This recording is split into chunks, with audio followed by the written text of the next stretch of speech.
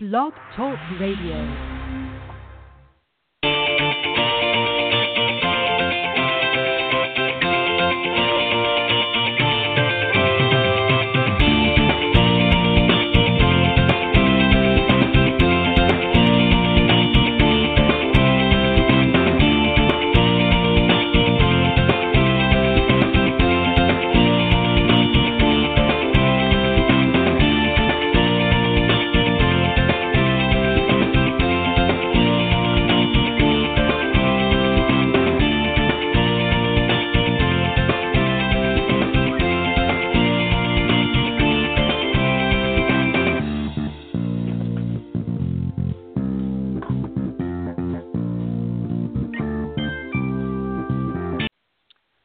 Good evening, everybody, and welcome to Golf Talk Live. I'm your host, Ted Odorico, and we've got a great show for you tonight. I've got two fabulous ladies waiting in the wings on the Coach's Corner panel this evening.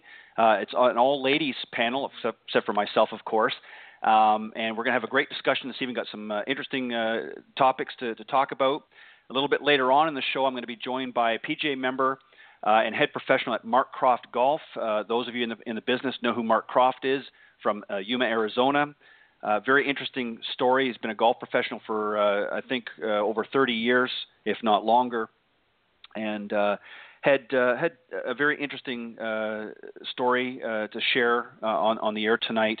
And I'm going to bring him on. Of course, we're going to talk some golf as always, and I won't give everything away right now, but I think you'll find his story very interesting and very inspiring, to say the least, considering what he's gone through.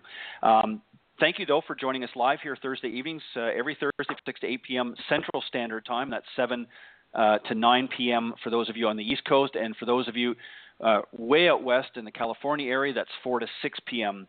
At Pacific Time. And quickest way to find us, go to blogtalkradio.com. Up in the search key, type Golf Talk Live, and that will take you to the main page. And we're always glad you can join us live. But if for some reason you can't, radio.com/Golf Talk Live, and just scroll down to the on-demand section, and you will be able to view all and listen to all of the previously aired recorded broadcasts that have been on the blogtalkradio.com network. If you want to speak to either myself or any of the guests at any time, you're always welcome and encouraged to give us a call at area code 646-716-4667. And also, if you want to email me personally throughout the show, or afterwards, you're welcome to do so. Any comments or questions about the program, you can do so at ted.golftalklive@gmail.com. And if you're in the golf industry, whether you're a teacher professional, an entrepreneur, or maybe you've written an interesting book that you'd like to share on golf on the program, I'd love to set you up as a featured guest, which, of course, follows the Coach's Corner panel. And you can also email me at ted.golftalklive@gmail.com. Update the program, of course, regularly on Facebook and Twitter. Facebook, of course, go to facebook.com/Golf Talk Live blog. Make sure you have blog on there. And I'm not sure, but Facebook looked like it was down a little bit a while ago. I'm not sure if it's back up yet or not, but check periodically. And if you're there, visiting the page, the Golf Talk Live blog page. Please like the page while you're there if you get a chance. Also, you can follow me on Twitter at Ted and Buck CEO. That's CEO in capital letters. And thank you to both of the recent followers. Thank you very much, guys. As I said, I got two great ladies. They've been on the show on the panel discussions before, but also as featured guests, Michele Trimarche and Alison Curdt. Let me just tell you a little bit about both. Michele, of course, is a PGA and LPGA Class A professional. She's TPI certified and as a fitness professional, and she's also yoga certified as well as a yoga golf professional. Also, U.S. Kids certified instructor, and Golf Magazine has ranked her as one of the top 100 teachers in the Northeast region, and Golf for Women magazine ranked her as among the top 50 teachers in the country. And she's also a former bodybuilder. Competed for a number of years. We were just actually talking a little bit about that off air here just a few minutes ago. And also joining her is another favorite and frequent guest on the show as well, Alison Curdt. Alison is a PGA Master Professional in the instruction, as well as an LPGA Class A member, and is one of 11 women to achieve this highest PGA credential earned by an instructor. She's been in the business for over 27 years of golf competition background, and has also recently played in 3 LPGA Tour majors. She's earned the 2015 LPGA Teacher and Club Professionals National Teacher of the Year honor, as well as the LPGA T&CP, as it for short, Western Section Teacher of the Year award in 2012 and again in 2015. And she also contributes to Golf Tips magazine and will be featured in 5 segments on the Golf Channel throughout the year, so make sure you stay tuned for that as well. She's also currently the director at Wood Ranch Golf Club and is the assistant women's golf coach at California State University in Northridge. She currently practices as a marriage and family therapist, registered intern, while completing her doctorate degree in clinical psychology with an emphasis on sports psychology. Lots of great accolades there as well. Ladies, welcome to Golf Talk Live. Thank you, Ted. Thanks, Ted. Thank you for having us. Well, I'm glad you guys were able to join. And as always, ladies, I appreciate you giving of your time. I know it's not always easy. Sometimes we've got to rush home from teaching or working through different clinics and things like that. So, I always want to encourage people to have some family time. So I appreciate you guys giving of your time when you come on here. What I want to talk about, ladies, is this. We're already into the season now, in the 2016 season, both on a professional level in golf, but also the amateurs are out there, sort of whacking their way around the golf course. So I thought we would sort of break things down a little bit. I've got some general points that we're going to discuss tonight. And Alison, if it's all right, I'm going to start with you. The first thing I want to talk about is warming up. A lot of coaches and teach professionals have said over the years that probably the best way to sort of warm up is first with maybe some chipping and pitching the ball. Do you agree with that still? And if you were to sort of put together somebody's sort of practice or warm-up routine, what would you start them off with? Well, I think, Ted, you know me, that I don't like to make any general statements where, this particular warm-up fits everybody. I am really just focused on customizing for everybody. And so a warm-up for you is going to be different than a warm-up for Michele and a warm-up for me. And so I think each student wants to find out what's their best way to warm up prior to competition or prior to playing a recreational round. And I think the components of warm-up need to include a physical component of getting the body ready to perform, but also a mental component of getting their brain ready to start thinking and activating in a particular way. So I personally like to start off students with some stretching and some dynamic warm-ups to get their body and their muscles ready, whether that's doing stuff that's non-golf related, getting their heart pumped up, doing some gentle stretching, getting the muscles that they're going to be using for the particular swing. I think that comes before they start hitting balls and pitching and chipping. Now, when they're on the practice facility and they're warming up their body for the swing, I definitely like the preference of starting with smaller swings and getting bigger, but that doesn't necessarily have to be through a chipping and a pitching motion. That could be merely with an 8-iron taking some half swings to start to get their body warmed up. And I relate it to my students like if you were going to run a marathon, you wouldn't do an all-out sprint in mile number 1. You'd kind of waste all your energy and then you'd be shot for the marathon. But to warm up the body first and to kind of start slow and then work their way up. So generally, I train my students to start with smaller clubs, work their way up to the driver as being sort of the pinnacle of their warm-up session, and then to cool down, finishing with maybe some putting or some smaller shots before they go out to the golf course. And then mentally getting engaged in the pre-shot routine early on in their warm-up session so that they're doing exactly what's going to happen on the golf course. They're preparing for it mentally on the practice range in their warm-up routine. Yeah, and we're going to talk a little bit about developing a pre-shot routine in just a few moments. But, yeah, great point, Alison. Thank you. Michele, I want to just expand on that just a little bit because Alison raised an interesting point. There's really sort of two differences. I mean, obviously you have your general warm-up before you go out and play around, and then you might have sort of a full practice session, which is obviously going to be a little bit more involved in that. But let's say you've only, as many amateurs do, they sort of arrive at the golf course literally, if they're lucky, 20 minutes before they're about to play around, so they don't have a lot of time. If you're going to advise some of your students to make, sort of get the biggest bang for their buck, if you will, with a warm-up session with very little time before they actually play the round, where are you going to guide them, and what are you going to instruct them to really focus on with a short amount of time? Mostly, I actually encourage them to warm up before they get to the course. Even if they can do, most of my members have gyms in their houses, so to get on like the bicycle or the elliptical, just to get their blood going and get the blood going into the system so that they're getting looser for just even 5 or 10 minutes on that, and then to do their stretching before they get to the course. Because you're right, most of our members don't have a lot of time but a couple swings and they want to go, and then they get injured because they haven't prepared the body, just like Alison said. And if you're talking about a quick stretch without anything, I have a lot of stretches I have on the cart itself that they can do on the cart, as opposed to if that would be like a quick warm-up, like you said, without going through the whole process of little swings and chipping and pitching and then having their driver in their hand and then off they go. So I try to get them prepared before they even get to the golf course.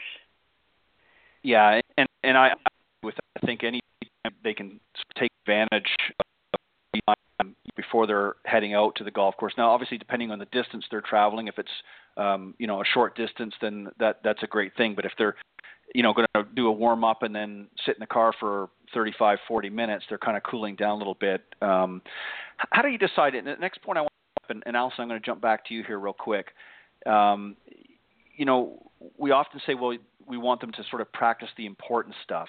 How do we decide? Because as you pointed out in your first comment, everybody is different. I'm different from you, you're different from me, and so on and so forth.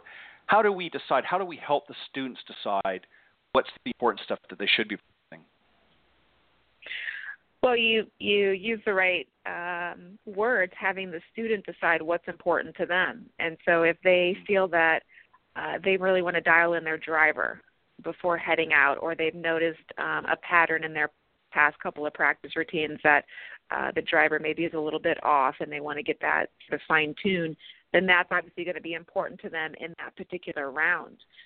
So I think helping the student decide is looking at, okay, what kind of skills are you going to need for this particular round, and what's the best way to warm up your body for that, whether it is focusing maybe on some 30-yard putts because you know that the greens are really, really big and proximity to the hole might be a bit longer. So let's do some longer putts to get warmed up with feeling that lag or feeling that we're going to get that long putt closer to the hole. I think it also changes every round in every golf course too. I mean, I know for me being a player, there are times where I know on a golf course I'm going to hit more 5-irons. So in my practice routine, warming up, I might focus a bit more on just a couple of 5-irons, whether it's off of a tee or off of the ground, to prepare me for that given round. So I like to ask the student questions as far as what is important to them, what are the areas that they want to highlight prior to heading out to their round, and what are the areas that they want to feel most confident about prior to heading out to their round. And, of course, we get an array of different answers based on what the student's preference is. Right. I agree. Michele, I want to ask you, because I know that you work at a facility up in New Jersey that has a membership. Do you encourage them when you're working with students that they should play with better players, and if so, why? Yes, I believe that it brings their game to a different level, even though they may fight me on that. But once they do get to play with a better player, they feel that they play better, and then when they go in, they play with somebody that is at a different level, maybe you would say a newer golfer than where they're at, they can definitely see the differences where they would lay back right, and not focus as much, as opposed to almost playing out of their comfort zone when you're playing with a better player and shooting a much better round than they've ever shot before, just because and a lot of them are learning, which is great because they're learning from the better players. So just by watching them and playing with them, they're learning a lot as they go along. Yeah, and I think I agree with that. I've always, that's what I've always done for myself personally. When I was younger, I would always, the particular courses that I played back home, I knew the pros very, very well. And this is, of course, when I was in my teenage years. And I would always say, who are the better players, in the lineup today? And they would say, well, so and so and so and so. And I said, are they, if there is a room for me to jump in? And I would always try to jump in with either a twosome or a threesome of better players, just because it did certainly help to elevate my game. And if for whatever reason I wasn't sort of playing up to snuff that particular day, I would, what I classify as playing ready golf. In other words, I was always ready for all of my shots. And, if I was struggling at that particular time, then, I would pick up a ball. I wasn't really concerned about score as I was about developing sound fundamentals in that. And I certainly didn't want to hold that group up. So you have to be mindful of that, I think, as well. Definitely. When you're playing with the better players, you don't want to because on the flip side, sometimes better players don't want to play with a newer golfer because of that. They're worried about that. It's it's going to slow them down. It's going to get them out of their rhythm. So it's probably more advantageous for the less the newer golfer rather. It's more of a step up for him or her than it is the other way around. But Alison, I want to come back to you because you mentioned this, and I think this would be a great way to start this. I know that you've played, as you mentioned, or as I mentioned in the opening credits, in a number of majors on the LPGA Tour, but you've also played other events throughout the years. Developing a solid pre-shot routine, obviously that's a very important thing to do. You obviously have a routine for yourself. How do we get, again, everything's sort of individualized and unique for each person. It has to be different, but is there sort of a general formula that you try to put together? And then if they want to add an extra waggle or two, that's up to them. But do you try to encourage them, and what do you encourage them to focus on? I think for the pre-shot routine, the components that need to be included are an element of alignment, an element of some sort of rehearsal, whether it's a rehearsal move, which could be considered a practice swing or something that triggers the body ready to go. And then there must be a commitment to the shot. So that could be like a moment of silence where visualization is included. It could be some sort of cue or trigger that psychologically the player uses in order to get them ready for the shot. So I like to explain the different components that I prefer to see in pre-shot routines. And then from there, we sort of build it and customize it for the student. So the sequencing of it may be different per student. I like to time the length of the pre-shot routine so that students get into a habit of having the same components over and over and making sure that it's in a timely fashion. What we see is that the longer a player stands over a golf ball or the longer that they take to engage in the shot, that oftentimes leads into poor performance because there's more opportunity for the mind to get involved, to start analyzing and assessing and judging. And so to find like that sweet spot for the student, whether it's from 13 seconds to 22 seconds, that they can engage in every single time, that includes the elements of, the alignment and the rehearsal swing and then the commitment to the shot. I think that's the best way to build it. And so it's definitely skill-based, showing them what does alignment look like from behind the golf ball? What does a rehearsal swing look like for you if you're working on a pressure shift in your feet? Let's have that be a part of the rehearsal point. If your finish is what you're focusing on, let's have that be a part of the rehearsal point. And then taking that moment to visualize what would a good shot look like here. Do you see it going out straight? Can you add some sort of visualization to the golf ball like it's extending out on a bright yellow line as you see the golf ball fly out to the hole?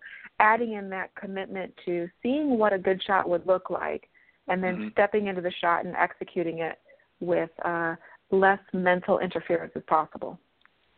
Yeah, and well said, by the way. The other thing, too, that you raised an interesting point about standing over the ball too long. The first person that comes to mind on the men's tour, of course, was Sergio Garcia. He was criticized for that about 4 or 5 years ago, I believe, on tour because he was, and this of course was not necessarily during his pre-shot routine, but this was actually over the ball, ready to hit a shot. He would regrip and so forth multiple times to the point it became a joke with many of the fans. And this can definitely happen to anybody, even particularly a novice player that gets very nervous, especially playing on a golf course where there's a lot of members or a lot of players out on the course. They get very agitated. Michele, what do you try to do when you're helping somebody sort of step into their pre-shot routine to sort of guide them in areas, as Alison has just talked about? What do you try to do to really encourage them to have a pre-shot routine? Because there's a lot of them out there that don't. And I think we would all probably agree with that. There's a lot of players out there, especially amateurs, that don't have a pre-shot routine or not a consistent one. So we obviously have to build a consistent one, but what are some things, Michele, that you do with some of your members and students? I try to, same thing, start from behind the ball and make it like a practice box. You're practicing, you're rehearsing the swing you want to, usually what you're working on in your golf swing. I usually give them 1, maybe 2 thoughts that they're working on, no more than that. And so they're feeling it, they're rehearsing the swing, they're analyzing the lie as far as the tee box or whatever the lie, wherever you are, visualizing the shot, feeling the ground. And then I can incorporate the breathing into that. So whether it's a higher handicap, just like you said, it's a lot of people, they just stand there frozen. So creating a waggle, getting them to move and to breathe to try to get them out of that frozen mode so that we can create flow. So, so we're breathing behind the ball, we're breathing as we set up to the ball, and then we're breathing it out before we go. So there's kind of a technique that I use for higher handicaps as opposed to lower handicaps when we go through the breathing exercises. Yeah, and a lot of people, might hear that and say, well, of course I breathe, I that's how I survive. But there is really a technique to it. A lot of people don't understand that breathing does affect how you play. It obviously helps keep you a little calmer out on the golf course. A lot of the professionals, you'll see them, that they'll be when they're very agitated, you can almost tell that they're breathing at a much more rapid pace. They're not as relaxed, and they're very, you know what I'm saying? So they're very nervous and agitated. So breathing and using those breathing techniques, as you talk about, is certainly very important, I think, and that's something that should be incorporated as well into pre-shot routine. Yes, and you're right. The breathing is different than us just sitting here breathing. Right, exactly. It's trying to get all the air out of the diaphragm, and it's a technique, breathing in through your nose and out through your nose. Where normally we're taught to breathe in and then out through the mouth. So, right. And then you kind of go to the tennis players and the other athletes when they're making a grunt or a sound when they're hitting the tennis ball. That's just the exhale that's coming out, so that you're getting the energy and the tension out of the body, so that you can create energy through. Right. So, I just want to. Exactly. Just a follow-up question, Alison, on the pre-shot routine aspect of things, because I know that you've played in competitive golf.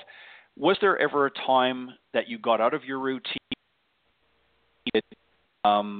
What did you do to get yourself mentally back into that sort of rhythm and flow again of your pre-shot routine before you're playing?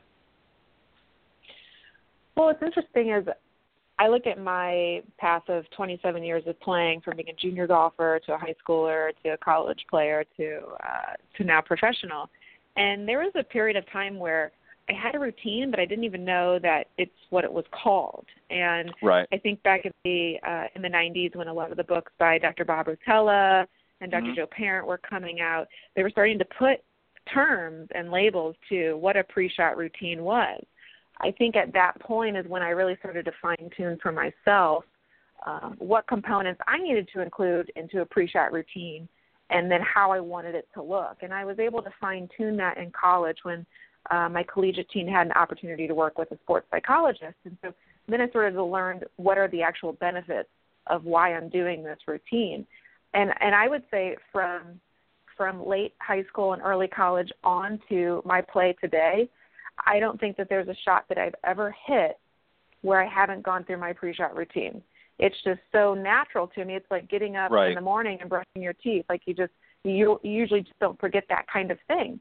So I think it's so embedded in my system now that I don't get out of it. It is just part of it. Now, to answer your question, there are times where I am more engaged in my pre-shot routines, and there are some times where I get hijacked from my routine. And so I would say the times that I get hijacked are when I start to let my thoughts wander and they start to get into a place where I am thinking about outcome or assessment or judgment of how the shot might look.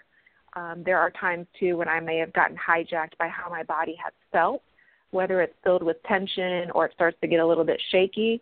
And then if I'm not able to control my mind and where I want to redirect my attention, then even though I'm going through the motions of the pre-shot routine, I'm not actually using it to my benefit to help me get into a peak performance state. So I can definitely tell after I hit a shot, I'll know right away, you know what, I didn't use my pre-shot routine correctly to my benefit. And it'll just be a reminder after the shot has already been struck, okay, the next time I hit this shot or any shot, I really need to follow my steps and I need to get more involved in the process. And I think it ends up coming to that for a lot of players is that the distraction factor ends up being more of the outcome of what's going to happen, and so they lose sight of the actual process. A lot of the players that I coach, I strive to encourage them to find comfort in their pre-shot routine. Like use that as the place to find your comfort before executing the shot, with breathing and with having such an embedded routine that it allows you to be at a really calm place before executing. Do you think another time, Alison, just very quickly, and then we'll move on, that players, especially at a tour level, might get derailed from their pre-shot routines is in a moment where they've maybe strung a few bad shots together or even a bad hole. That is a time, too, I think that a lot of players can kind of get derailed when they actually should be the opposite. They should be more focused on getting back to square one, if you will. Is that a time, do you think, that some players can get derailed very easily is when they've had a bad hole or two or a bad shot? Most certainly. That can be quite motivating to want to start doing something different. If, you've strung together 3 or 4 shots, and then in hindsight, you look back and be like, well, was I really committed to those? And now all of a sudden I'm a bogey, and that, is putting me in a different position in the tournament. It comes down to self-discipline. Every single shot that you stand over, how disciplined can you be to engage in your pre-shot routine and be fully committed and focused to hitting the shot? So absolutely, I believe it can derail players, and then very quickly, if they get back into their routine and they use it to their benefit, they'll be able to recover a bit more quickly. Right, and I think that's where a good caddy comes in handy too, is to be able to monitor that as well and say, hey, wait, what the heck's going on here? You're not in your routine. And would you agree with that as well? Most certainly, and I think there's been some interesting experiences on television that we've been able to see where some of that has happened. I mean, I think the Masters is probably a really good learning point for a lot of amateurs to see when the best players in the world get out of their routine. Take Jordan Spieth, for example, with the couple of balls that he hit in the water, that if you look at the timing of his routine compared to other shots that he hit very, very well, if you look at the communication, if you look at his body language, it was clearly and significantly different than the shots that he was hitting closer in proximity to the hole. So even the best players in the world still get derailed, and having that caddy can definitely be of use when it comes to being remindful of how do I get back into this routine, and can we calm down for a second and re-engage.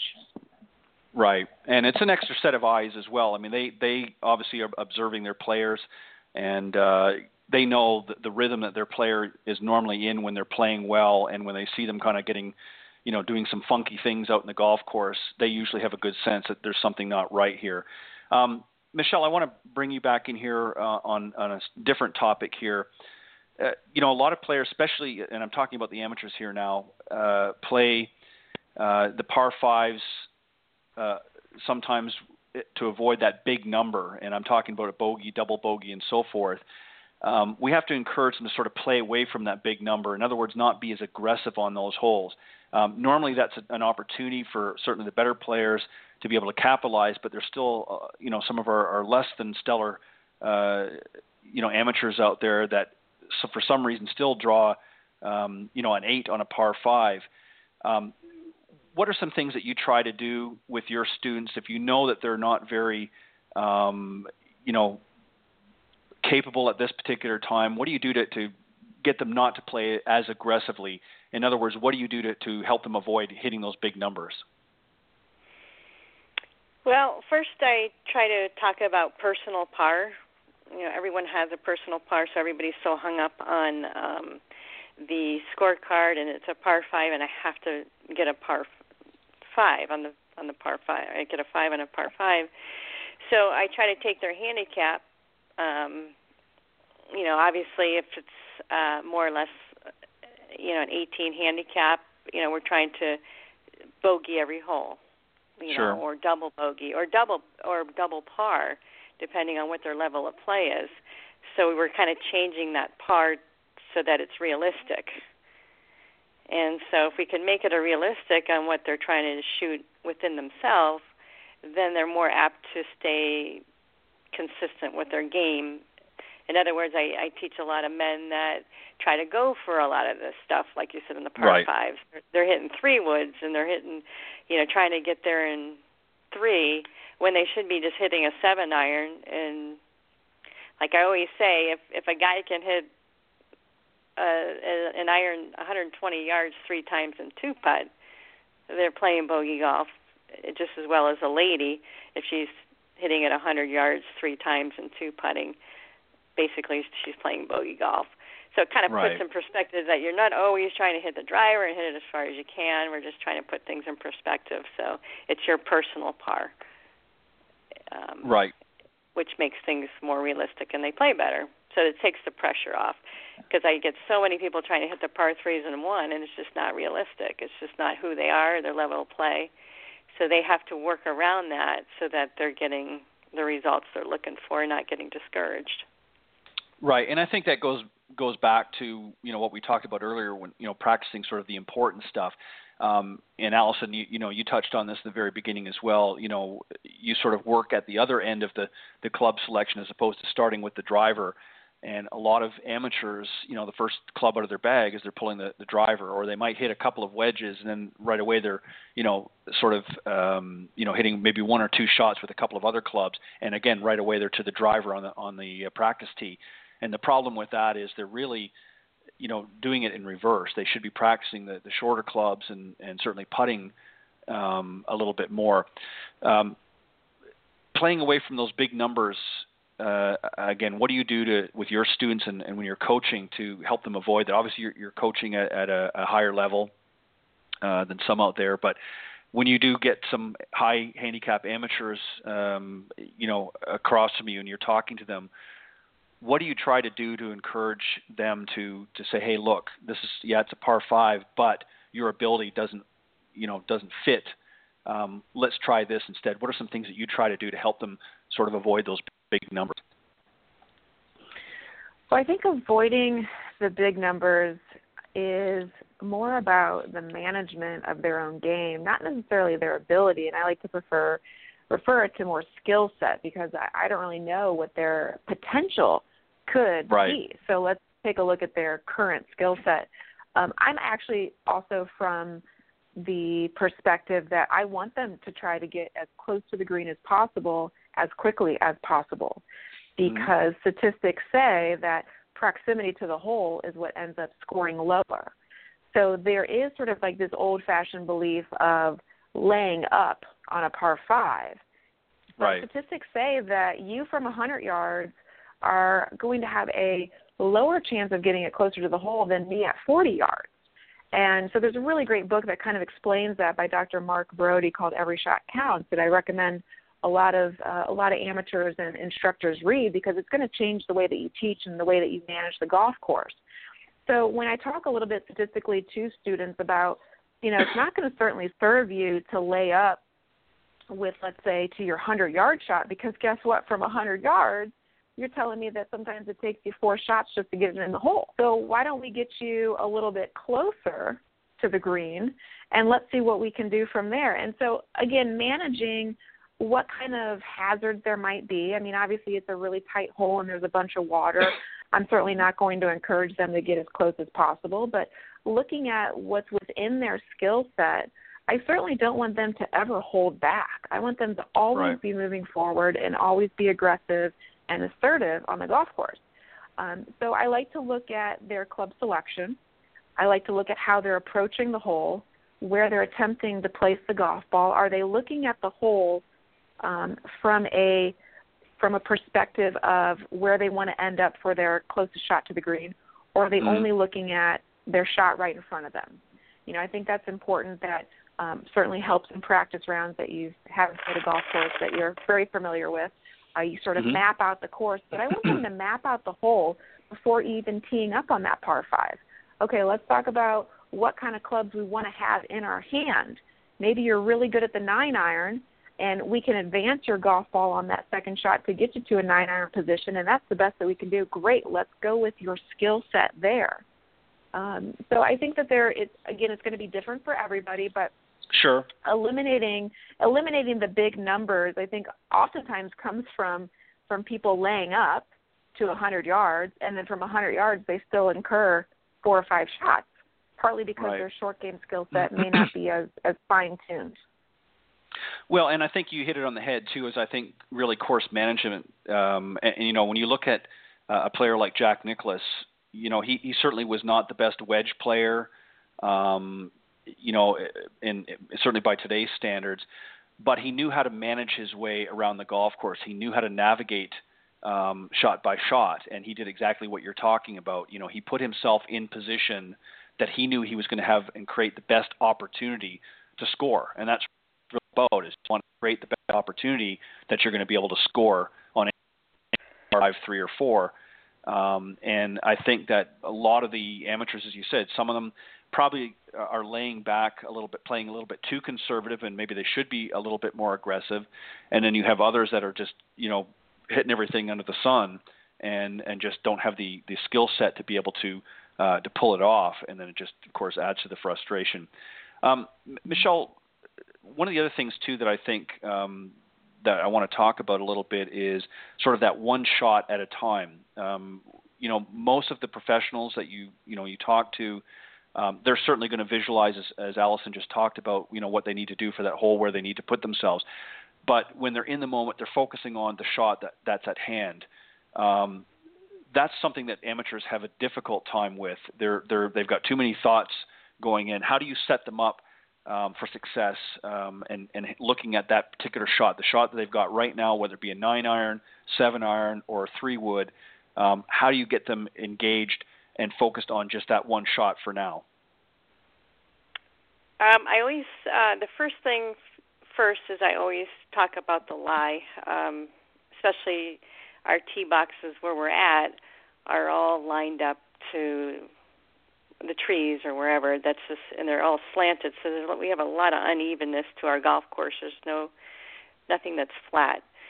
So I really try to have them zone in on that first, and then obviously you're talking about one shot at a time and not getting ahead of yourself and just staying in the present moment. But again, you know, discover the lie and then set up to the lie and then hit it. And then obviously if they hit it bad, like you said earlier, where they're getting discouraged and stuff, and they can just let that round instead of just flushing it and taking deep breaths and then coming back to the next shot and trying to recover. So it's not always the end of the world if you're hitting a bad shot. You just have to think about the next shot and the next shot and not think about the score itself at the end or trying to shoot a number. It's just about taking it one shot at a time and then adding the score up at the end. Right. Alison, what about you when you're out playing in that and you're sort of focusing on the present? What do you do to prevent a lot of outside distractions coming in and you focus and zero in on the specific task at hand? What do you do for yourself? and what do you do with your students that help them to navigate that way as well? Part of my own work has been through the practice of meditation and mindfulness, and I think that's where the strength in having a stronger mind can be cultivated. I never attempt to block out anything, because blocking out is more of a defensive, negative position. So I like to look at it and reframe it more as, where do I direct my attention?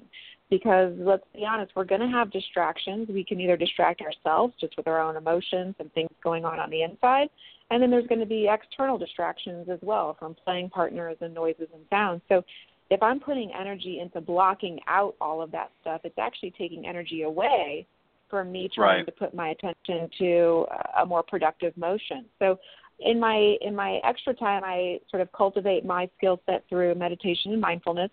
And so when I'm on the golf course, I have a better ability to focus on my senses in the present moment, and to become more process-focused versus outcome-focused. So even just hitting, let's say, a stock 7-iron into a green, I may be distracted with what's going on around me, some of the logical or analytical thoughts going on in my mind, and those could be all distractions. So for me, I really try to get into my senses.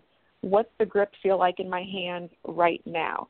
What does my foot feel like on the ground as I step to the golf ball right now? Where do my eyes want to be diverted onto the golf ball? Which dimple in particular right now? And so as I'm doing that sequentially, there's no room for that other stuff to even come into my awareness, because I'm filling my awareness with things that I want, that are very productive and process-oriented. So I think that's what I do for myself. And again, I use that to help coach my students. I will train them, like on the golf course, through some guidance. You know, what do you hear right now? Can you hear the birds right now? Okay. Can you now hear the wind sort of coming across your cheeks? Which cheek do you feel the sun hitting most? And as they start to train their attention to where I'm guiding them, they get the sense of like, all right, I can really be in control of this. When I'm standing over a shot, I can be looking at the water in front of me, or I can notice how my feet feel grounded. I can notice how that grip feels in my hand. And I think those are a bit more relaxing techniques, because you're in your body and your attention is being directed to where you want it to go, versus allowing yourself to be filled up with stuff that's not helpful.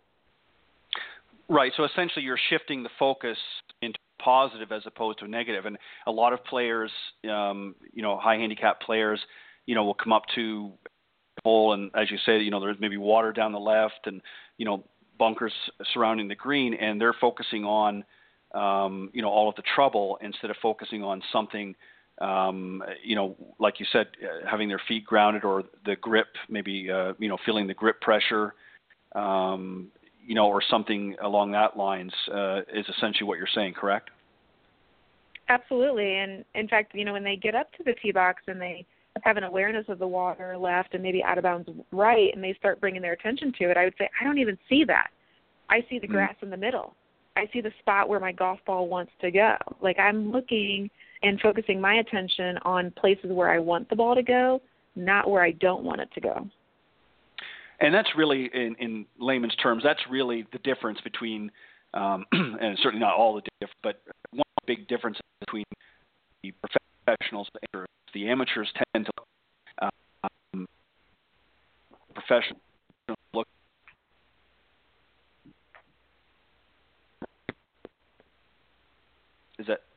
Sorry, that was for you, Allison. Yeah, sorry, it cut out there a little bit. I missed your question because the line cut out. Essentially the difference between the amateurs will, the focus is the professional focus where they want to be, which I basically alluded to earlier. I'm not sure if you got again. Ted, are you still there?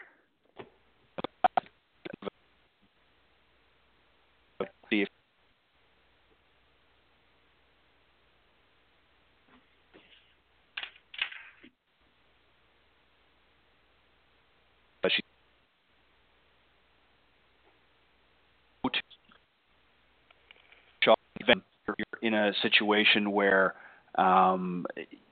you're not sure how to handle it, you want to have sort of that go-to shot or safety shot.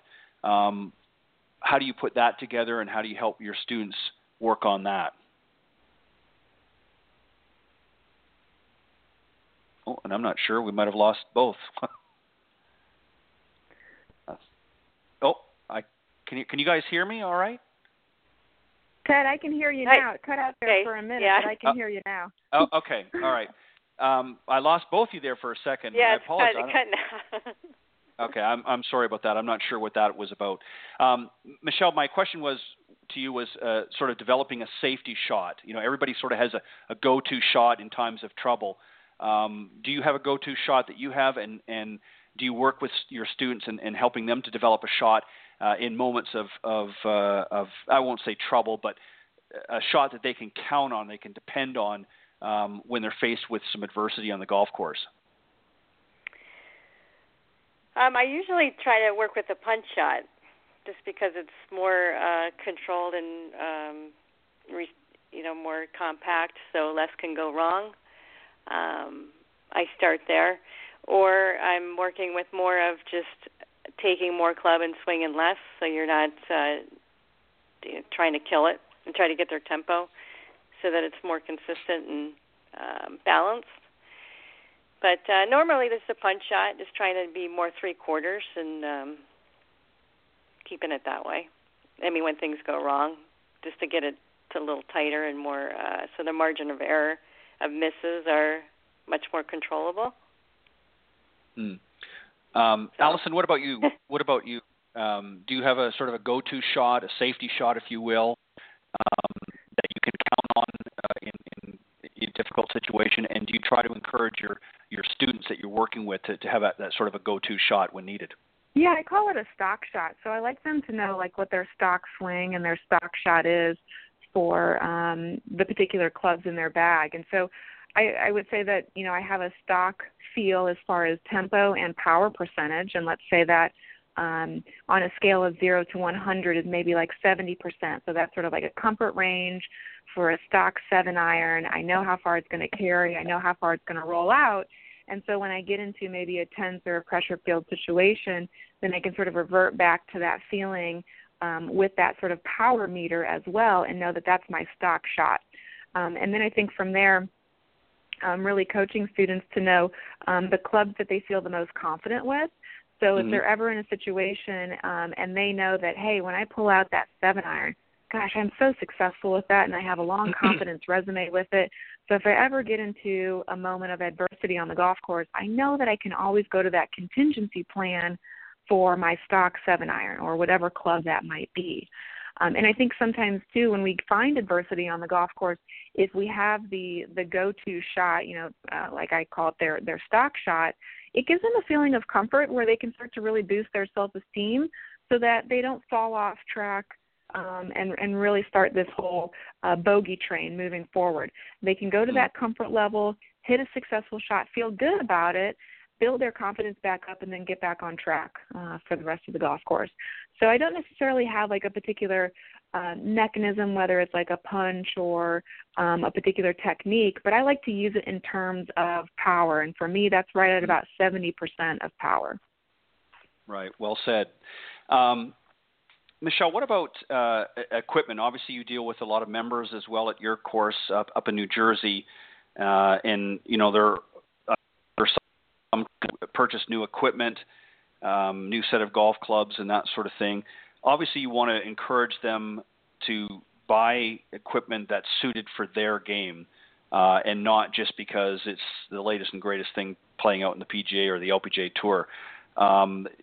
What do you do to work with your students and with your members to make sure that they're getting the best fit for their game and not just buying something because they watch something on tour and are sort of mesmerized by the latest technology out there? How do you sort of keep them grounded and making sure that they're making a good selection? And I know it's not always easy, especially for the men. I can guarantee it. They're always looking to upgrade to the best, what they think is the best driver on the market. But obviously there's a process that goes through that. What do you try to do with your members?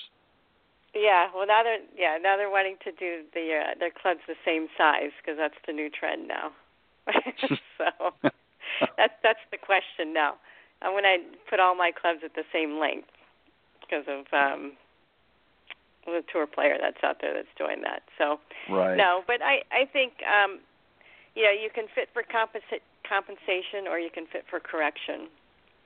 And so I always believe fitting for correction is better than compensation.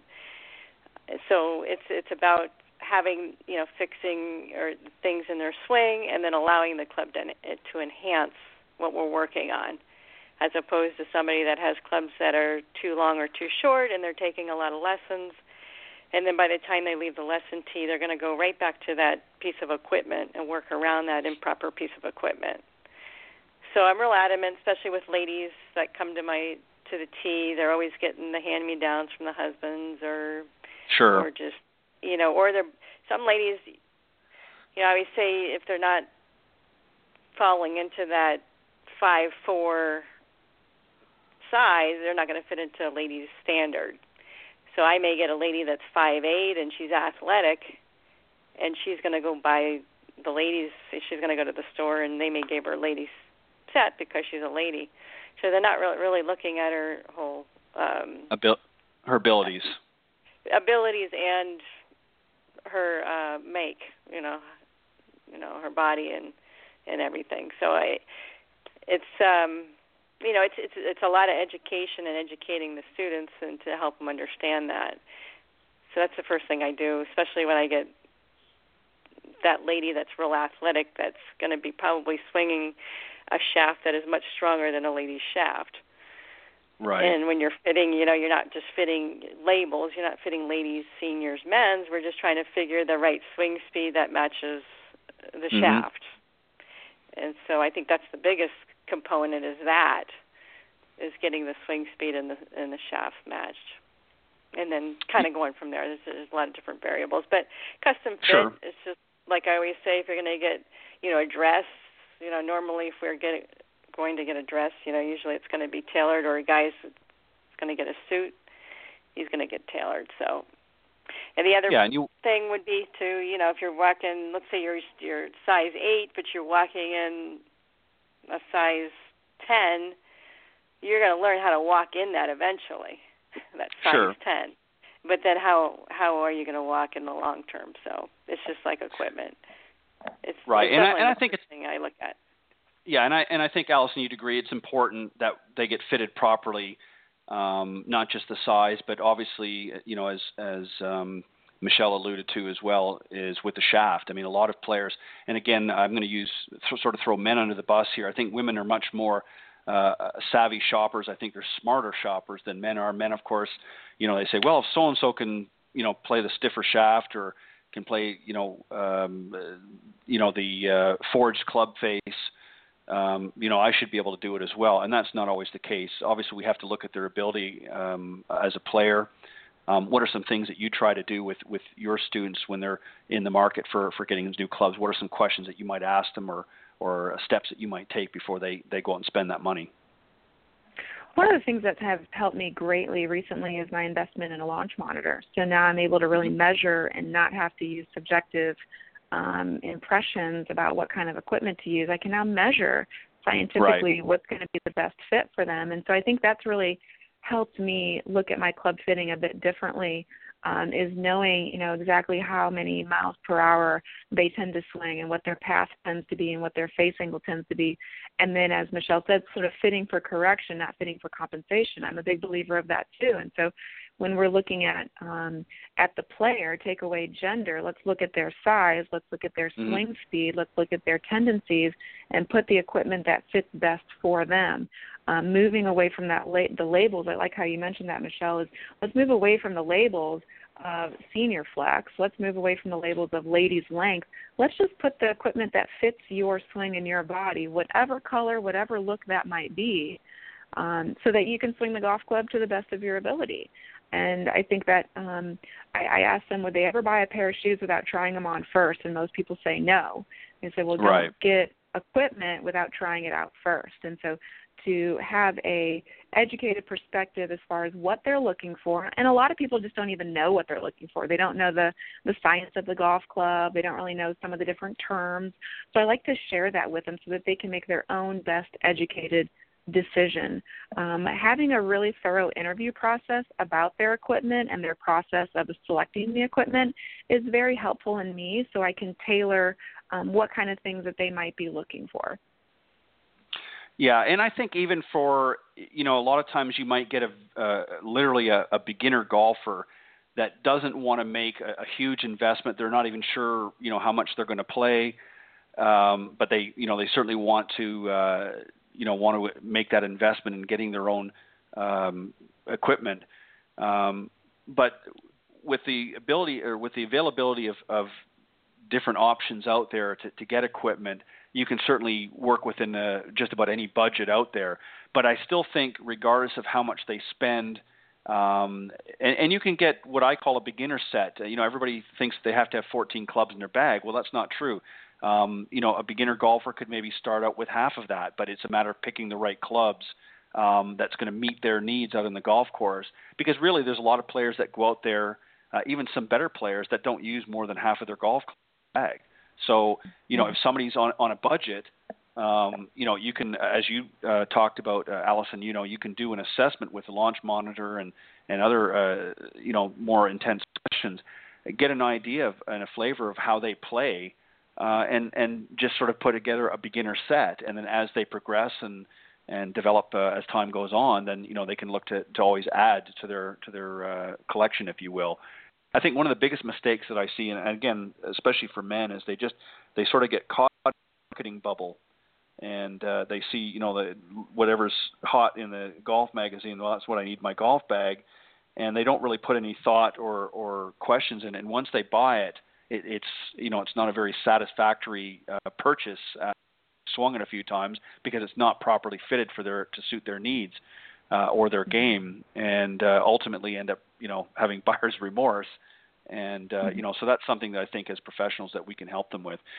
Ladies, I want to thank you very much. It's been kind of interesting to get some different perspectives on really questions that I think that a lot of amateurs have.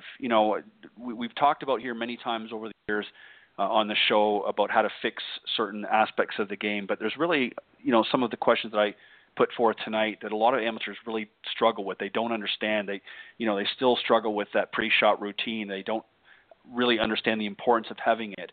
And I look at the players on tours, again, whether it be PGA or LPGA tour, and sort of look at, well, that's, they need to do that because of the level they're at. I don't really need to do that. And that's certainly not true. Correct, ladies? I'd agree. Yeah. Yeah, like Alison said, it's all individual. Everyone's going to have their own structure within a fundamental pre-shot routine, and they kind of make it their own as long as it's the same every time. Right, exactly. Yeah, so everyone's unique in that respect. We just have to find it for them. Exactly. So, Michele, well, I still got you here. What's new and upcoming? What are we looking forward to most this summer working with Michele? What have you got cooking in the summer months up at New Jersey? Just a lot of lessons. Nothing, just a lot of privates. I do a lot of privates and a lot of not a lot of group. So on the tee, 8 hours a day, every day. Right. Wow. And obviously, yeah, I know you're working for not just men but women as well, and also juniors, correct? Yes, we try to put the PGA Junior League, which is a real big thing now, and I think it's been great for kids all around the country. We just weren't able to get enough kids to fill the team. So, and a lot of our kids go to camp and they go to sleepaway camp. So we try to do camps, but it's just they're off doing all kinds of sleepaway and other sports. So yeah, at my club, it's a little different. It's they really want the personal attention, and then I'm just there for them. Right. So. Well, very good. Well, Michele, thank you very much. As always, I appreciate your thoughts and input into the program, and I love having you on as one of the guests. And Alison, What about you? What have you got cooking for 2016? Well, I've got a pretty busy rest of the year. I've got, just on a personal level, a lot of tournaments coming up. We have our LPGA National Championship, which qualifies the top 8 for the 2017 KPMG PGA Women's Championship. So that'll be coming up in August, but definitely a pretty busy playing schedule with the combination of LPGA events and PGA events. And out at my club, very busy with individual lessons, get golf ready groups, and I do have some junior camps over the summer. So anyone who's interested in reaching out and learning with me, feel free to visit my website at AlisonCurrtGolf.com, and it'll have a whole listing of things that are going on this summer. And working on my game and building my business and working with clients mentally throughout the summer to kind of prepare them for high school seasons and collegiate seasons. So very busy and looking forward to it. Well, fantastic. Ladies, again, thank you very much for both for coming on Golf Talk Live on the Coach's Corner tonight.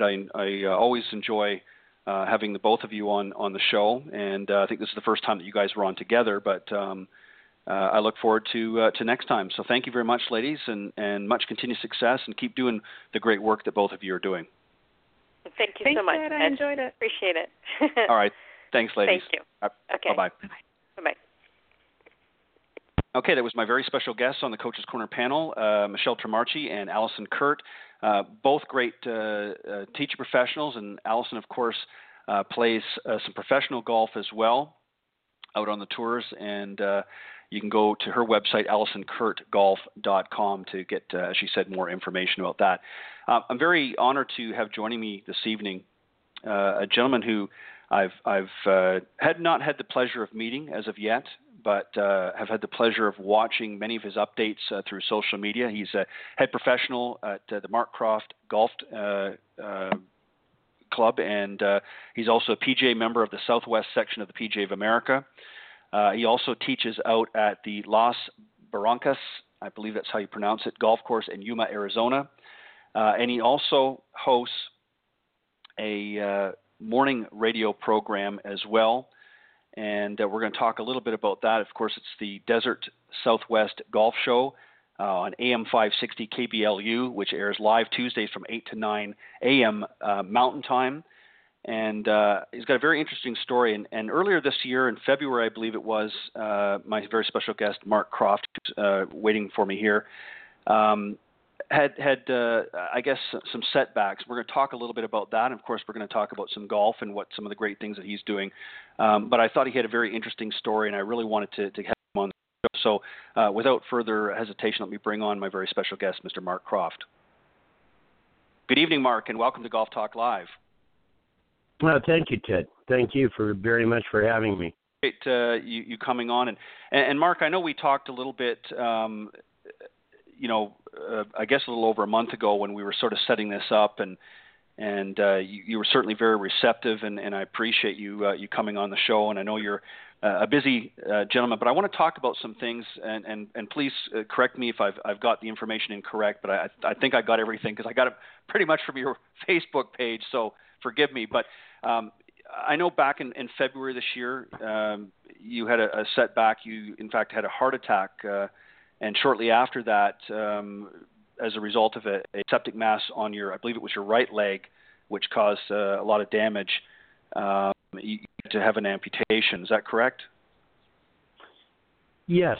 That wasn't actually the chain of events, but it was, I lost my leg in the middle of February, and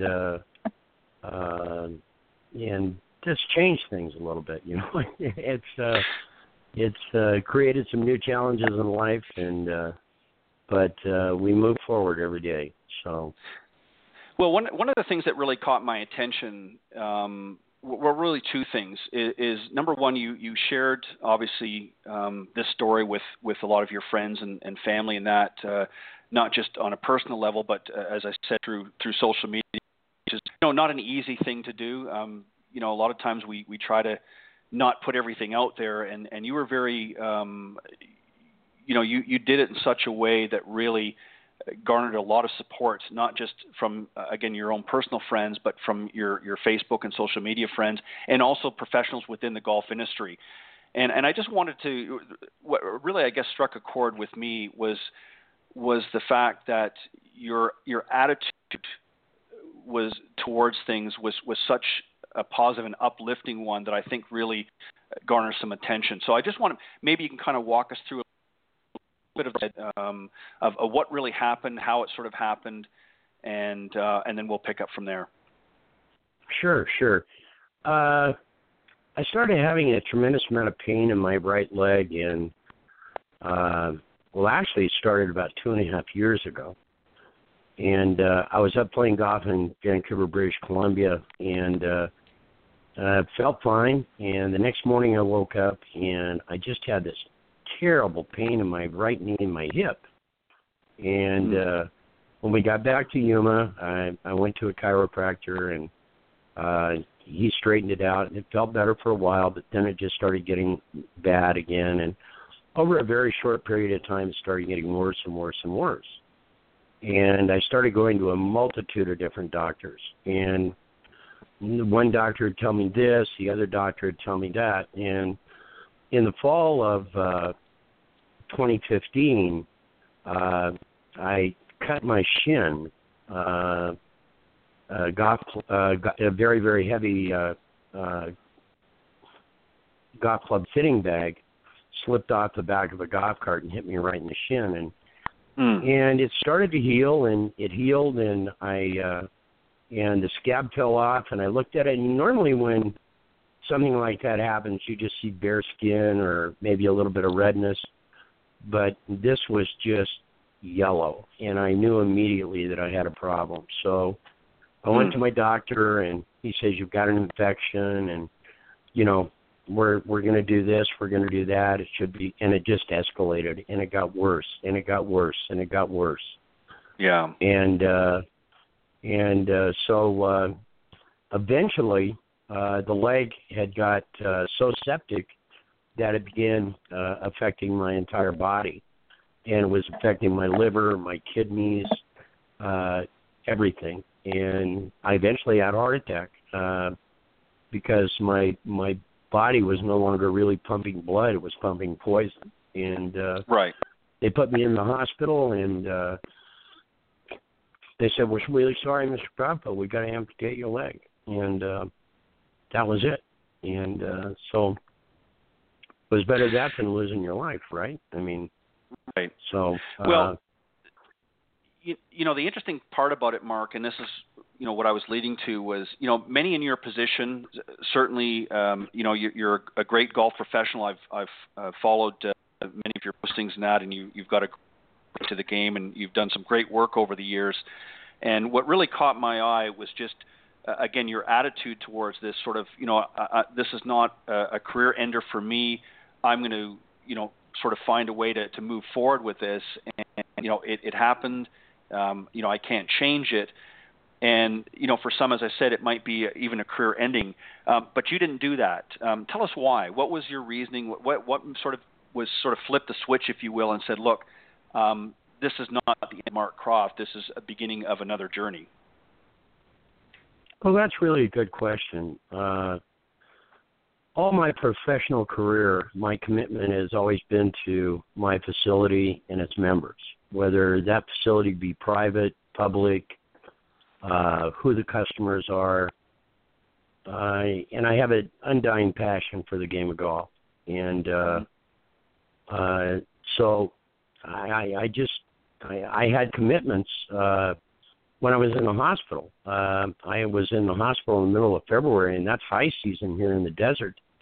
Sure. And I had lessons booked all the way through February and March, and I'm laying in the hospital and talking to my wife, and it's like, man, what are we going to do with all these appointments? I mean, I just, we can start calling people, we can start, but, and some I'd already been paid for, and, I knew that we were going to have to reimburse the funds for those. it was pretty obvious that I wasn't going to be up doing anything, and I wanted to get up and get back at it as fast as possible. I love teaching the game, and the student always comes first. And I'm so fortunate to be married to a wonderful woman for 20 years who understands that and knows that, and I just wanted to get back out of the lesson tee as fast as I could, and I didn't have time for interruptions. Right. Even though losing a leg changes a lot of things. I mean, it changes how you eat, how you sleep, how you dress, how you shower, how you drive a car, how you. But the real emotional drive was to get up, get better, get the prosthetic, and I didn't even wait for the prosthetic. I came right out of the hospital, and 2 days later I was in my wheelchair teaching. I just wanted to get back. I've just always been driven in that direction, and I wasn't going to allow something like this to alter that direction. I mean, it's something that I've done for the last 40 years of my life, and I wasn't going to change it just because of an inconvenience. And really that's what it is, if you look at it. And accepting the fact that this is the way it's going to be. I mean, I've got a very good friend, and he was an amputee also, and his favorite saying is that, hey, you're not a lizard. It ain't going to grow back. So you might as well just get used to it and figure out how you're going to deal with it. And so that's what we did from day one. We just figured out how we were going to deal with it. Mark, and that's what really makes your story very inspiring for a lot out there. And you and I, excuse me, when we talked on the phone a little while ago, I had mentioned to you that, and I'm going to forward that information to you a little bit later, but another gentleman that's been on the show with many of the wounded veterans that have come back from overseas from the different operations and that at the storm and since then. And, of course, many of them are in a similar situation you physically now, and he works with a lot of them. Do you see this, what's happened, as a life-changing, obviously, event for you, as an opportunity to really expand a great skill set that you already have and be able to work in an area that maybe was not as relatable before, but now you have a better understanding of what some of these individuals might be dealing with, and you see an opportunity to expand what you're doing now and help some of these individuals be able to, incorporate this into their game and be able to handle things a little bit differently now that you have that same scenario. Absolutely. I in a lot of ways, sometimes I look at this as a blessing. I really, really do. I see a tremendous opportunity to reach out to people that maybe don't know the opportunity of golf is there. They may be afraid that they can't do anything anymore. And it's not like that. I mean, I teach a lot of children, and we have a great in-school golf program here at Yuma, and where we actually go into schools and create golf as a physical education program. And I get the opportunity 2 or 3 times a year to address the assembly of the students. And I went into one this year in my wheelchair with one leg, and I was there, and I started talking about what a great sport golf was and how fantastic it was. And I could see every one of these kids, their eyes were just glued on my stump. Right. And I said, guys, golf is for everybody. I can play golf. I've got one leg, and I can play golf. I grew up playing basketball and soccer and baseball, and this afternoon I can't go out and play baseball, soccer, and basketball, but I can go out and play golf. Right. Even with one leg. So anybody can play golf. And I think that to deliver the message and grow the game and really reach out to people that it is a blessing in kind of a different cryptic kind of way, and it's a tremendous opportunity to reach out to people that that have disabilities of a variety of different kinds. Whether, a person has Parkinson's or is trying to recover from a stroke or maybe an amputation like myself, maybe a child that's autistic, maybe whatever it might be. But the beautiful thing about the game of golf is that not only is it colorblind, but it's ability blind. Anybody can play this game. And I think that that's a message that a lot of people in the PGA and a lot of people in the USGA and the LPGA are trying to get out to people right now, that golf is for everyone. Everyone can play this wonderful game. Just come out and experience it and try it. No matter what you think your handicaps or your disabilities might be, this game's for you. Yeah, and I think I see that as a tremendous opportunity and, like I said, almost a blessing. Mark, one of the a great response, by the way. You hit it right on the head. Golf really mimics life in so many ways. There are so many challenges that we face out in the golf course, much like the challenges that we face in everyday life. And this really was a challenge that you had to face in your personal life, and you've learned to adapt and overcome and are able to move on and doing something that you love, obviously very passionately. And that same thing happens out in the golf course. How many times have we seen even some of the top players, get themselves into a real jam, but they learn to adapt and overcome that difficult situation and continue on with the round. They don't say, well, I'm going to pack up and go home now because, I haven't got a hope in hell of winning the Masters. They don't. They adapt and they adjust accordingly and continue on until they finish their round. And that's really what you're trying to do with golf with these kids, is you're trying to get them to learn some life lessons out in the golf course. Well, I think that the biggest thing that we have to share as golf professionals, especially to kids, especially to juniors, is you got to cross the finish line every time. I mean, you got to cross the finish line, and I don't care how hard it is. I don't care how ugly it is. There's always tomorrow. So you finish this up today. You remember the good things that happened today. We're going to sit down. We're going to talk about things that we need to improve on and how we're going to improve on them, and we're going to move forward. So finish and don't worry about it. It's okay, and we'll move forward from there. And I think that that's very, very important in life. I think it's important in any sport, not just golf, but any endeavor in life. Some of the most successful people in the world had to fail several times before they ever became a success. And they had setbacks, and I don't care if that's in the business world. I don't care if that's in a marriage. I don't care if it's in athletics.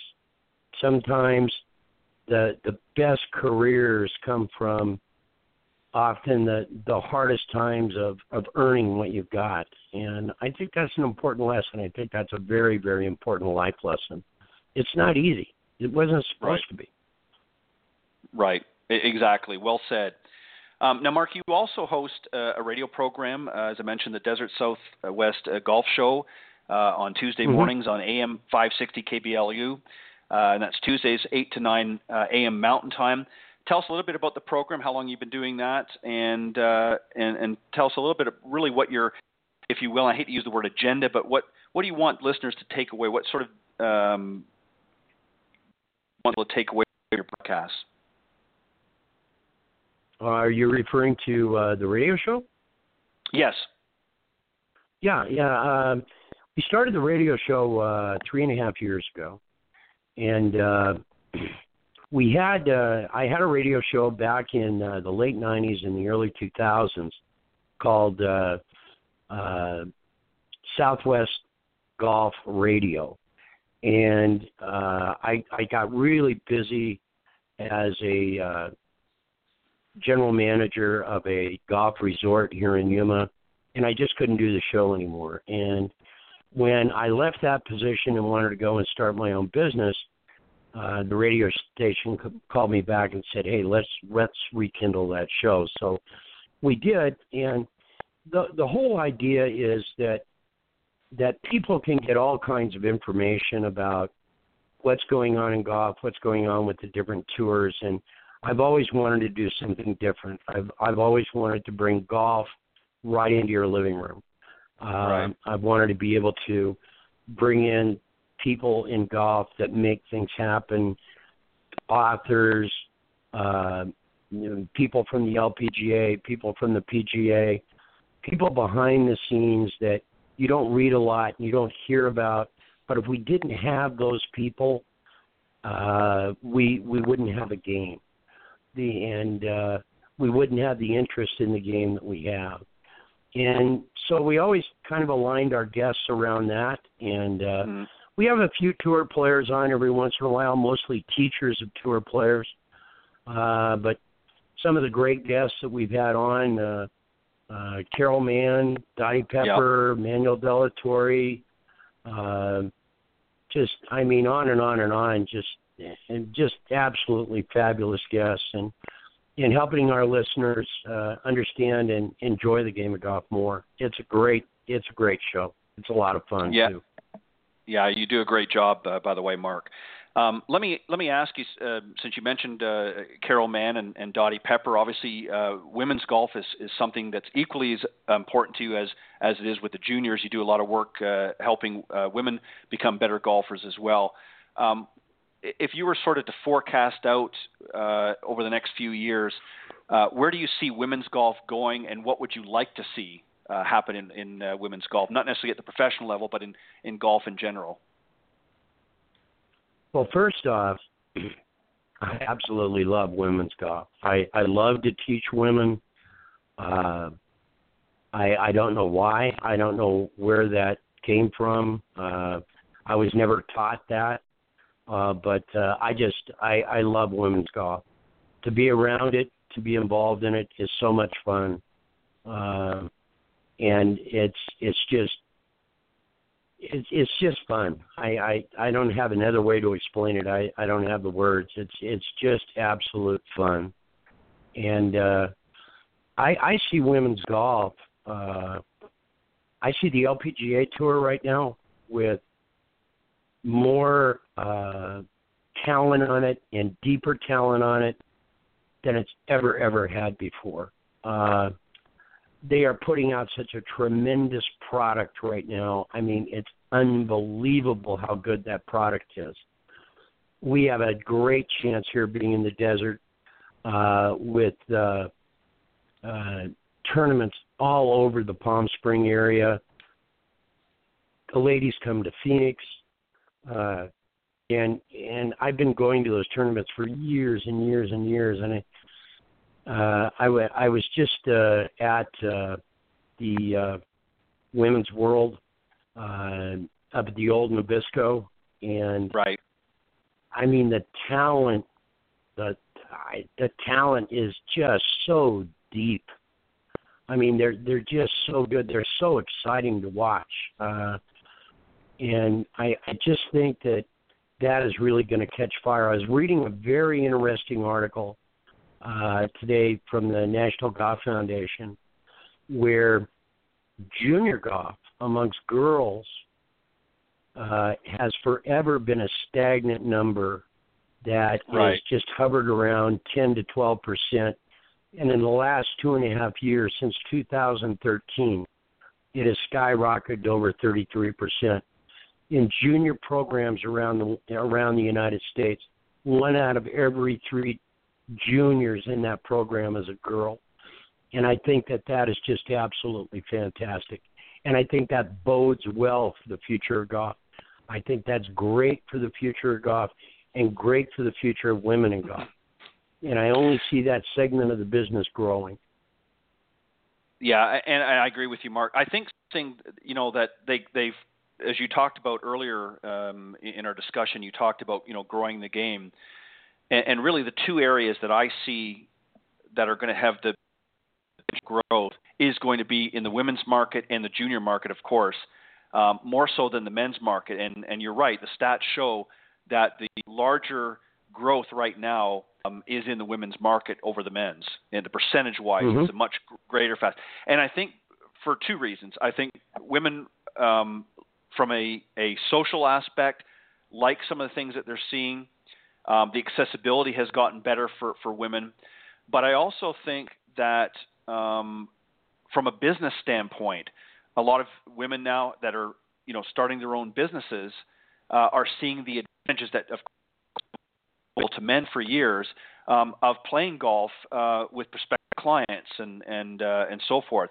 Is that an area that you also try to work in as well with women, the business women or executive women, and encouraging them to get out there and develop a game so that they can use that as a business tool?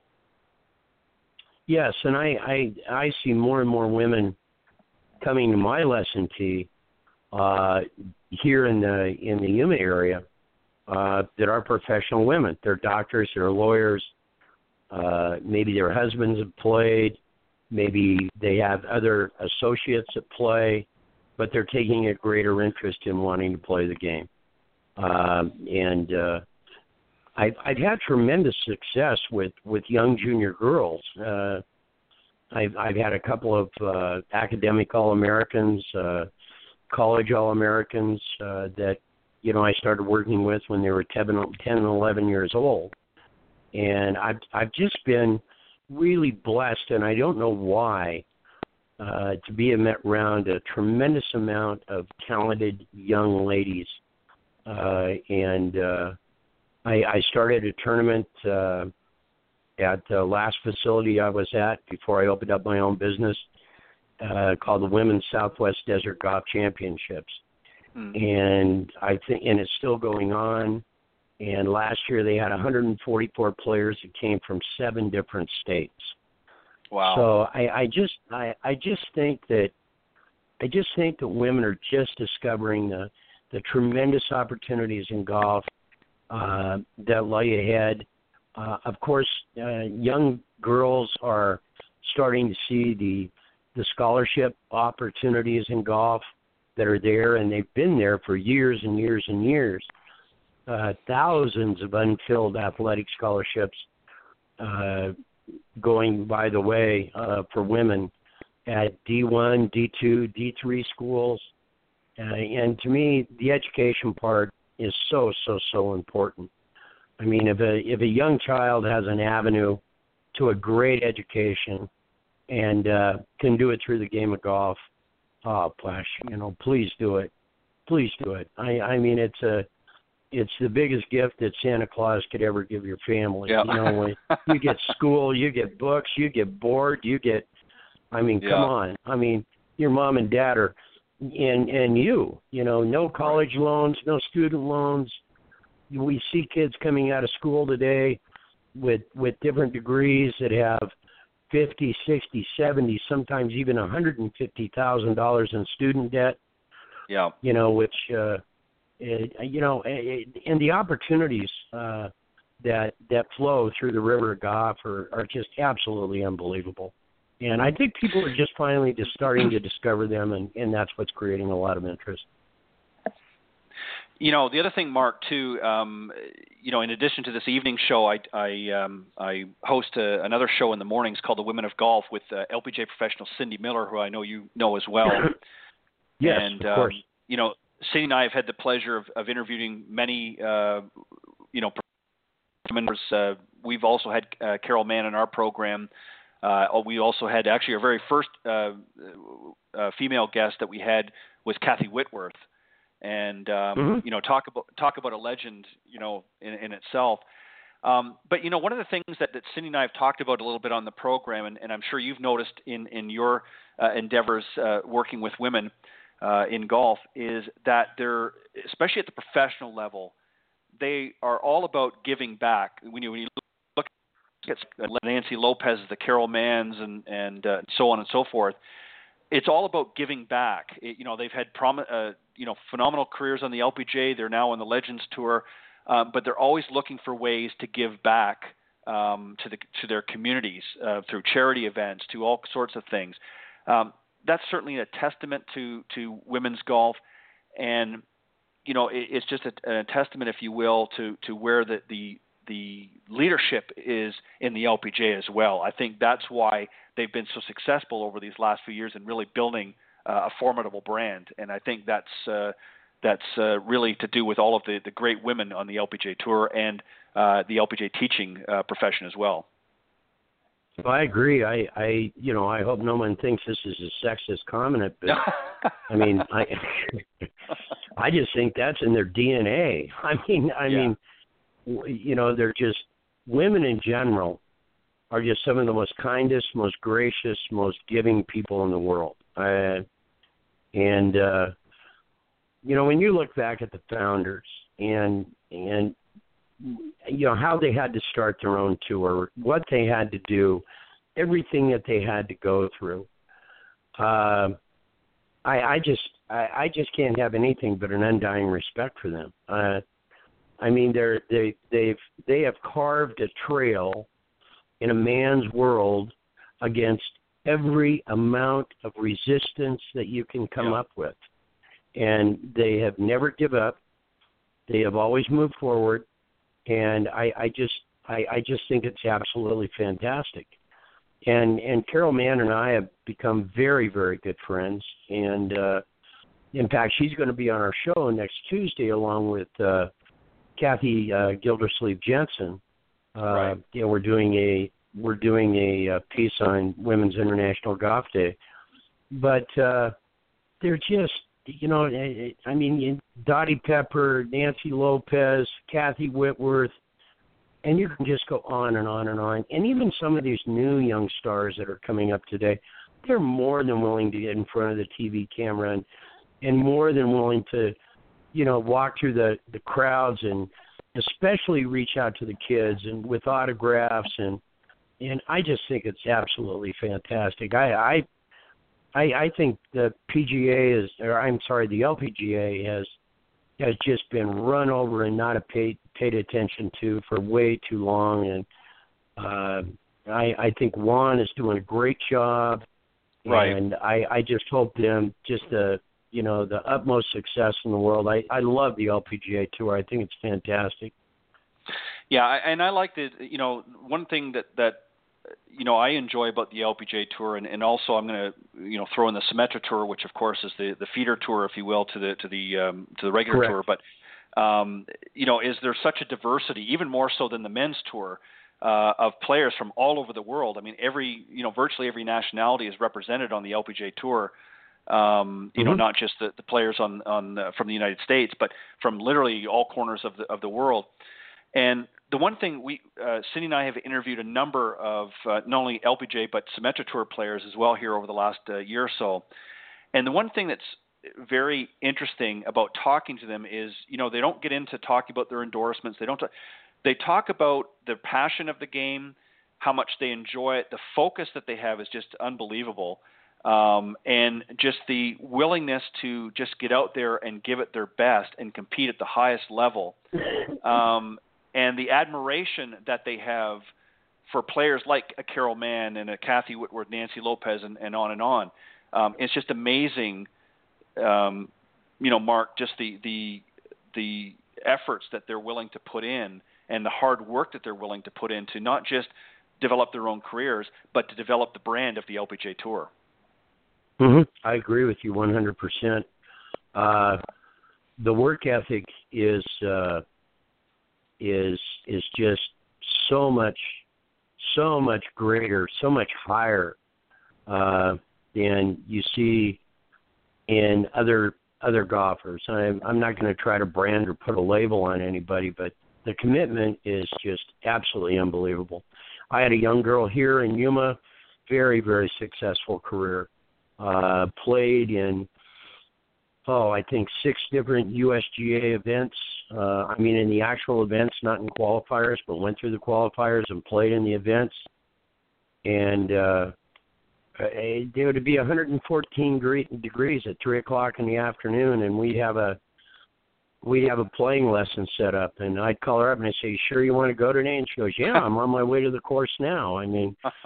The commitment was just, absolutely unbelievable. And I like I said, I really have to take it off my hat off to these gals today that are out there. But I think that same work ethic and that same drive has existed throughout the LPGA Tour for a long, long time. And that's why they got to where they got to. They didn't get there because of money. No.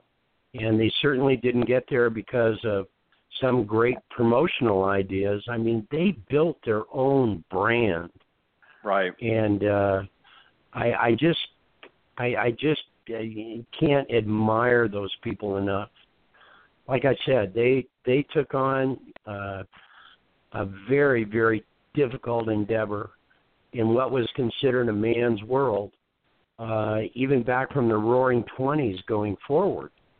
And when women weren't even allowed on the golf course. Right. And yet, some way, somehow, they found a way to, like I say, carve their own path, and it's a great story. And like I said, right now, it's a fantastic product, and I don't see that product doing anything but getting better. I really don't. Yeah, you're right. I think you hit it right on the head again. I think that, these ladies are determined, and what I really think the best is that so many of these of the LPGA Tour that are still not just out there playing, but they're involved and immersed in helping the next generation, come up, and they're not, they're competitive still, but they're not so competitive that, well, I'm not going to help so-and-so, or I'm not going to help this person over here. They're very immersed in helping to continue to develop not only the LPGA brand, but also getting these young junior girls involved and getting them out there, because it does develop such a great work ethic.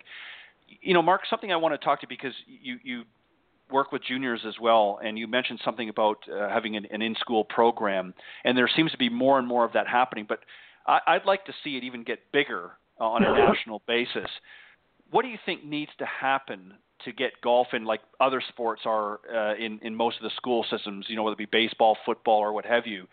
What's it going to take, and what should or shouldn't the tour do to really get its foot into the door more, not just at the collegiate level, but even at a junior level in some of the middle schools and beyond? What do we do about getting golf more involved in the school system? Well, our program is K through 5.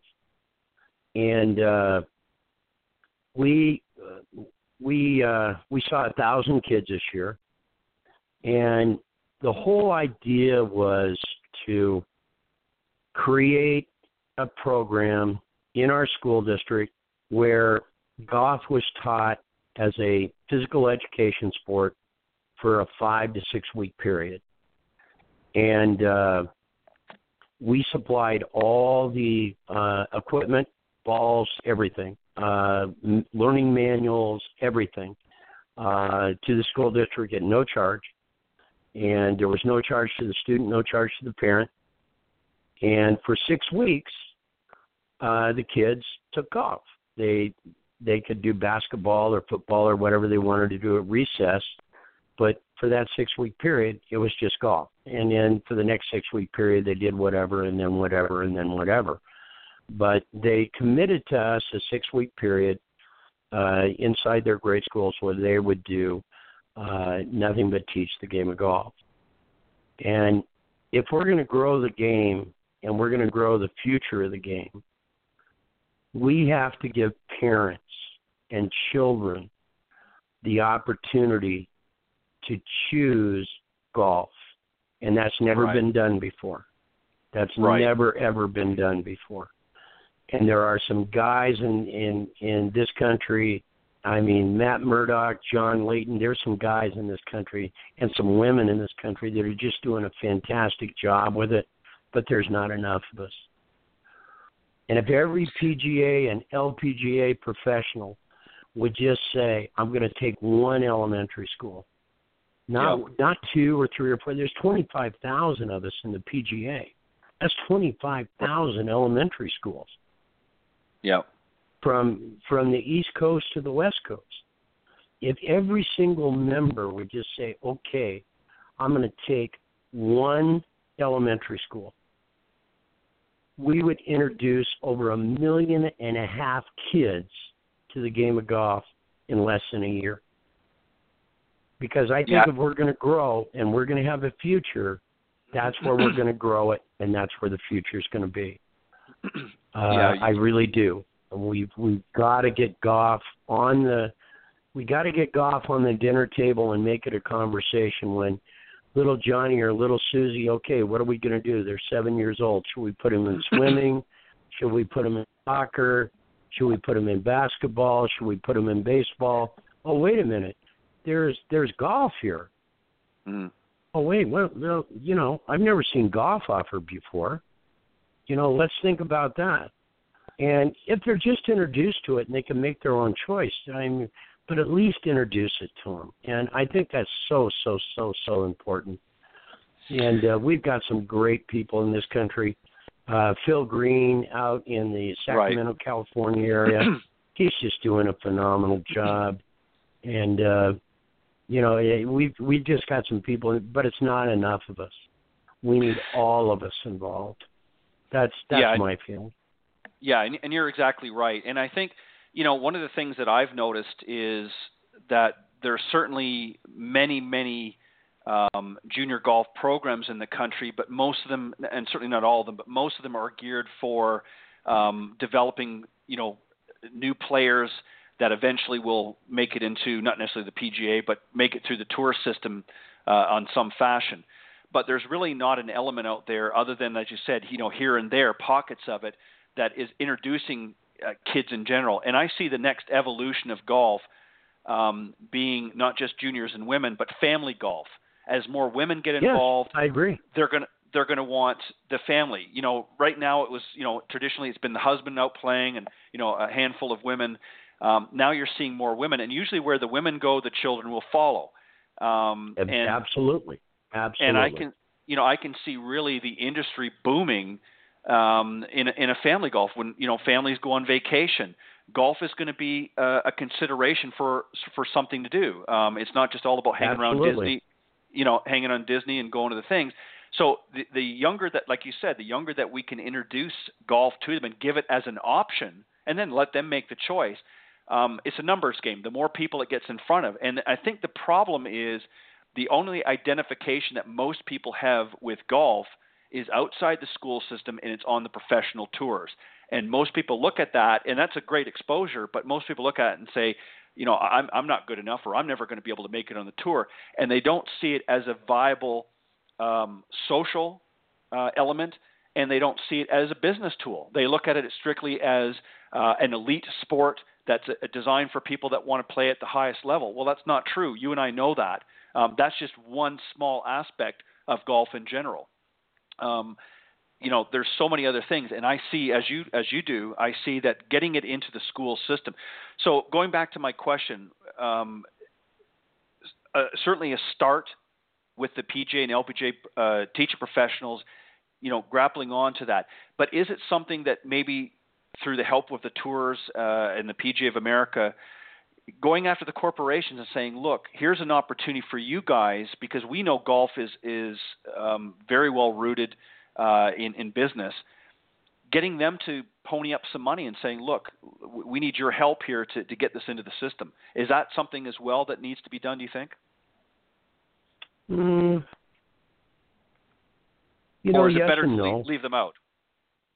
Is it better not to leave to them necessarily out? Leave them out. I think the best thing is to say, okay, that's the next stage, or that's the third stage. But the first thing we got to do is create a program. Not go in and sell some blue sky idea, but to go in with hard data and say, okay, we introduced 300,000 brand new kids between the age of 7 and 10 to the game of golf this year.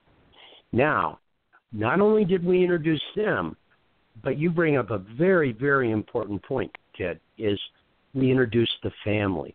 Because you know who has to bring that 7 and 10-year-old to the golf course? Mom or dad.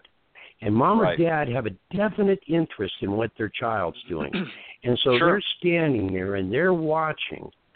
And one of the programs that we have here through our junior program, and we coordinate throughout the city of Yuma, but we have a parent junior golf tournament at the end of our junior season, which is usually in the middle of July. It's very hot then, but people are used to it here.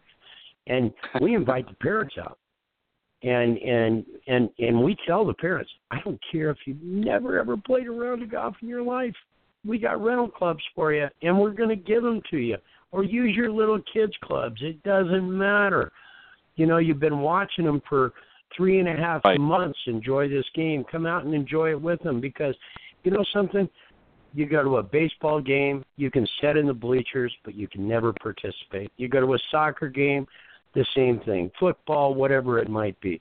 This is the only game where you can actually get on the field with your child and participate and embellish that and enjoy that. And that's what I mean by I think it's got to go all the way down to the level of the golf professional. And like I said earlier, if every PGA member, if every LPGA member would just say, okay, I'm taking one school, and it's the one that's 3 blocks from my house, and I'm going to go in and I'm going to talk to the principal and I'm going to talk to the physical education teacher, and I'm going to get a golf program started here. If I just did that, and everybody else in our organization did that, we would have so many kids coming out to the golf course we wouldn't know what to do with them all. And we can reach out to corporate money and all that, but I don't think that's the first ring in the ladder. I think that it's up to these things that become great and fantastic always start at the grassroots level. And I think that if each and every one of us just chose, like I said, one elementary school, we'd be a millennium ahead in just a very, very short time. Yeah, just imagine, you know, how that would grow when one physical education teacher is talking to another one and says, "Hey, have you got a golf program? My kids love it. They're doing great. That's another way I didn't have to teach soccer. That's another way I didn't have to figure out baseball. I was able to get rid of the horseshoes. Whatever a physical education teacher is being confronted with, this gives them another opportunity. So they're very, very open to it and very welcoming to it too. So, yeah, I mean, I think that all the money and all that is fantastic, but you got to have something that has numbers, that you've got a proven track record, and then I think that would bring in a lot more corporate money, corporate money. Yeah, I'm pretty sure it would as well. And, you know, the interesting thing, too, you raised a kind of an interesting point with parents being involved, but it also to grandparents. You know, as you said, most other sports can't or what have you out baseball field with their child on the golf course. Well, grandparents as well. This is a great way for them, you know, to be able to get what they're involved in a sport.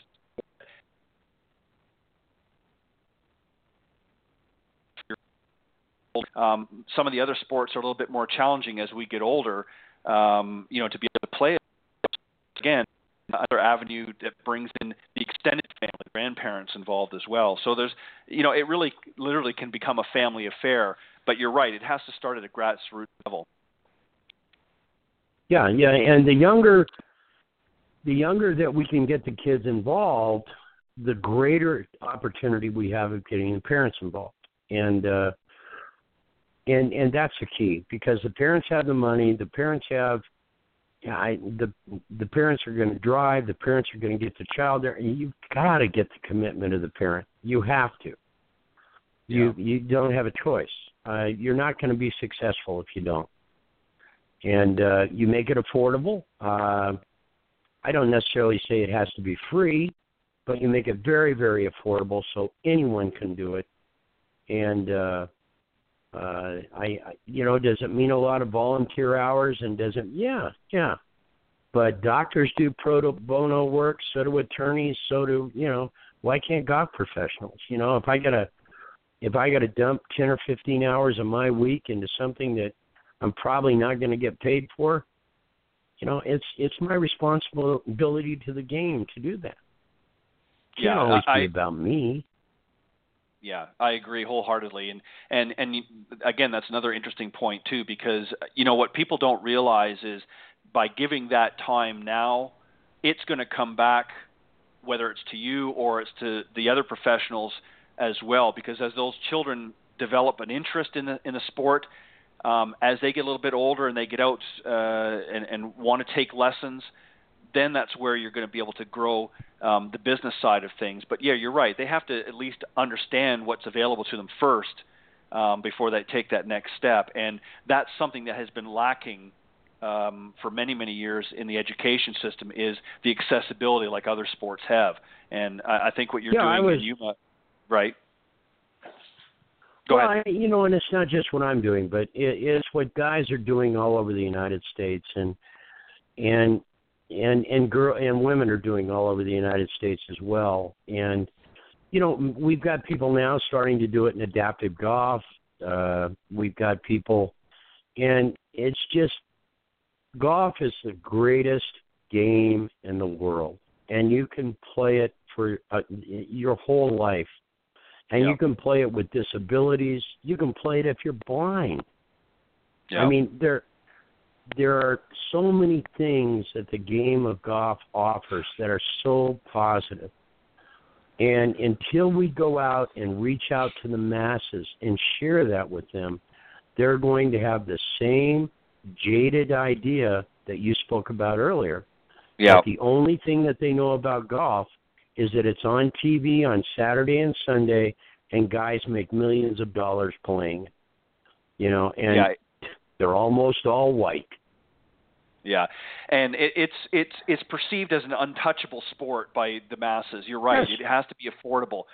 Somebody raised an interesting point to me, in comparison golf to tennis. And they said, well, one of the reasons why I play tennis is I can go to, my local sporting goods store and pick up a racket for $15 and a sleeve of 3 tennis balls for another few dollars. So for basically $25, I can go out and play tennis. Golf, I can go to my local park and play on the local courts for no charge. Right, exactly. And golf certainly, I know you're dealing with a different fish, if you will, but essentially we have to make it accessible as well, because if it's perceived as an overly expensive sport or an elitist sport, as you suggested, the general population is not going to want to do that. So you're right. We have to bring it to a level that everybody can do it, and then whatever level they choose to pursue later on, then that's up to the individual, as you said, the choices that they choose to make, whether they want to, play collegiately and then perhaps filter through one of the junior programs, and then eventually maybe on tour if they're successful enough. But the choice should be theirs. And right now, other than, as I said, a handful of programs, there's really not a lot of choice right now being made. So we have to find a way to give them that option. Right. No, right. I agree with you 100%. I just think that, going back to, I was a baseball player when I grew up as a kid. I didn't discover golf till I was in my 20s. But, there was a limitation on the time that I could play baseball.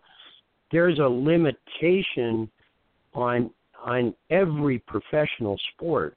You get into your 30s and 40s, I don't care what sport you're in. You're old. You're done. Yeah. You're finished. You're over the hill. Yeah. Golf, you're just taking your second wind at 40 at 40 years old.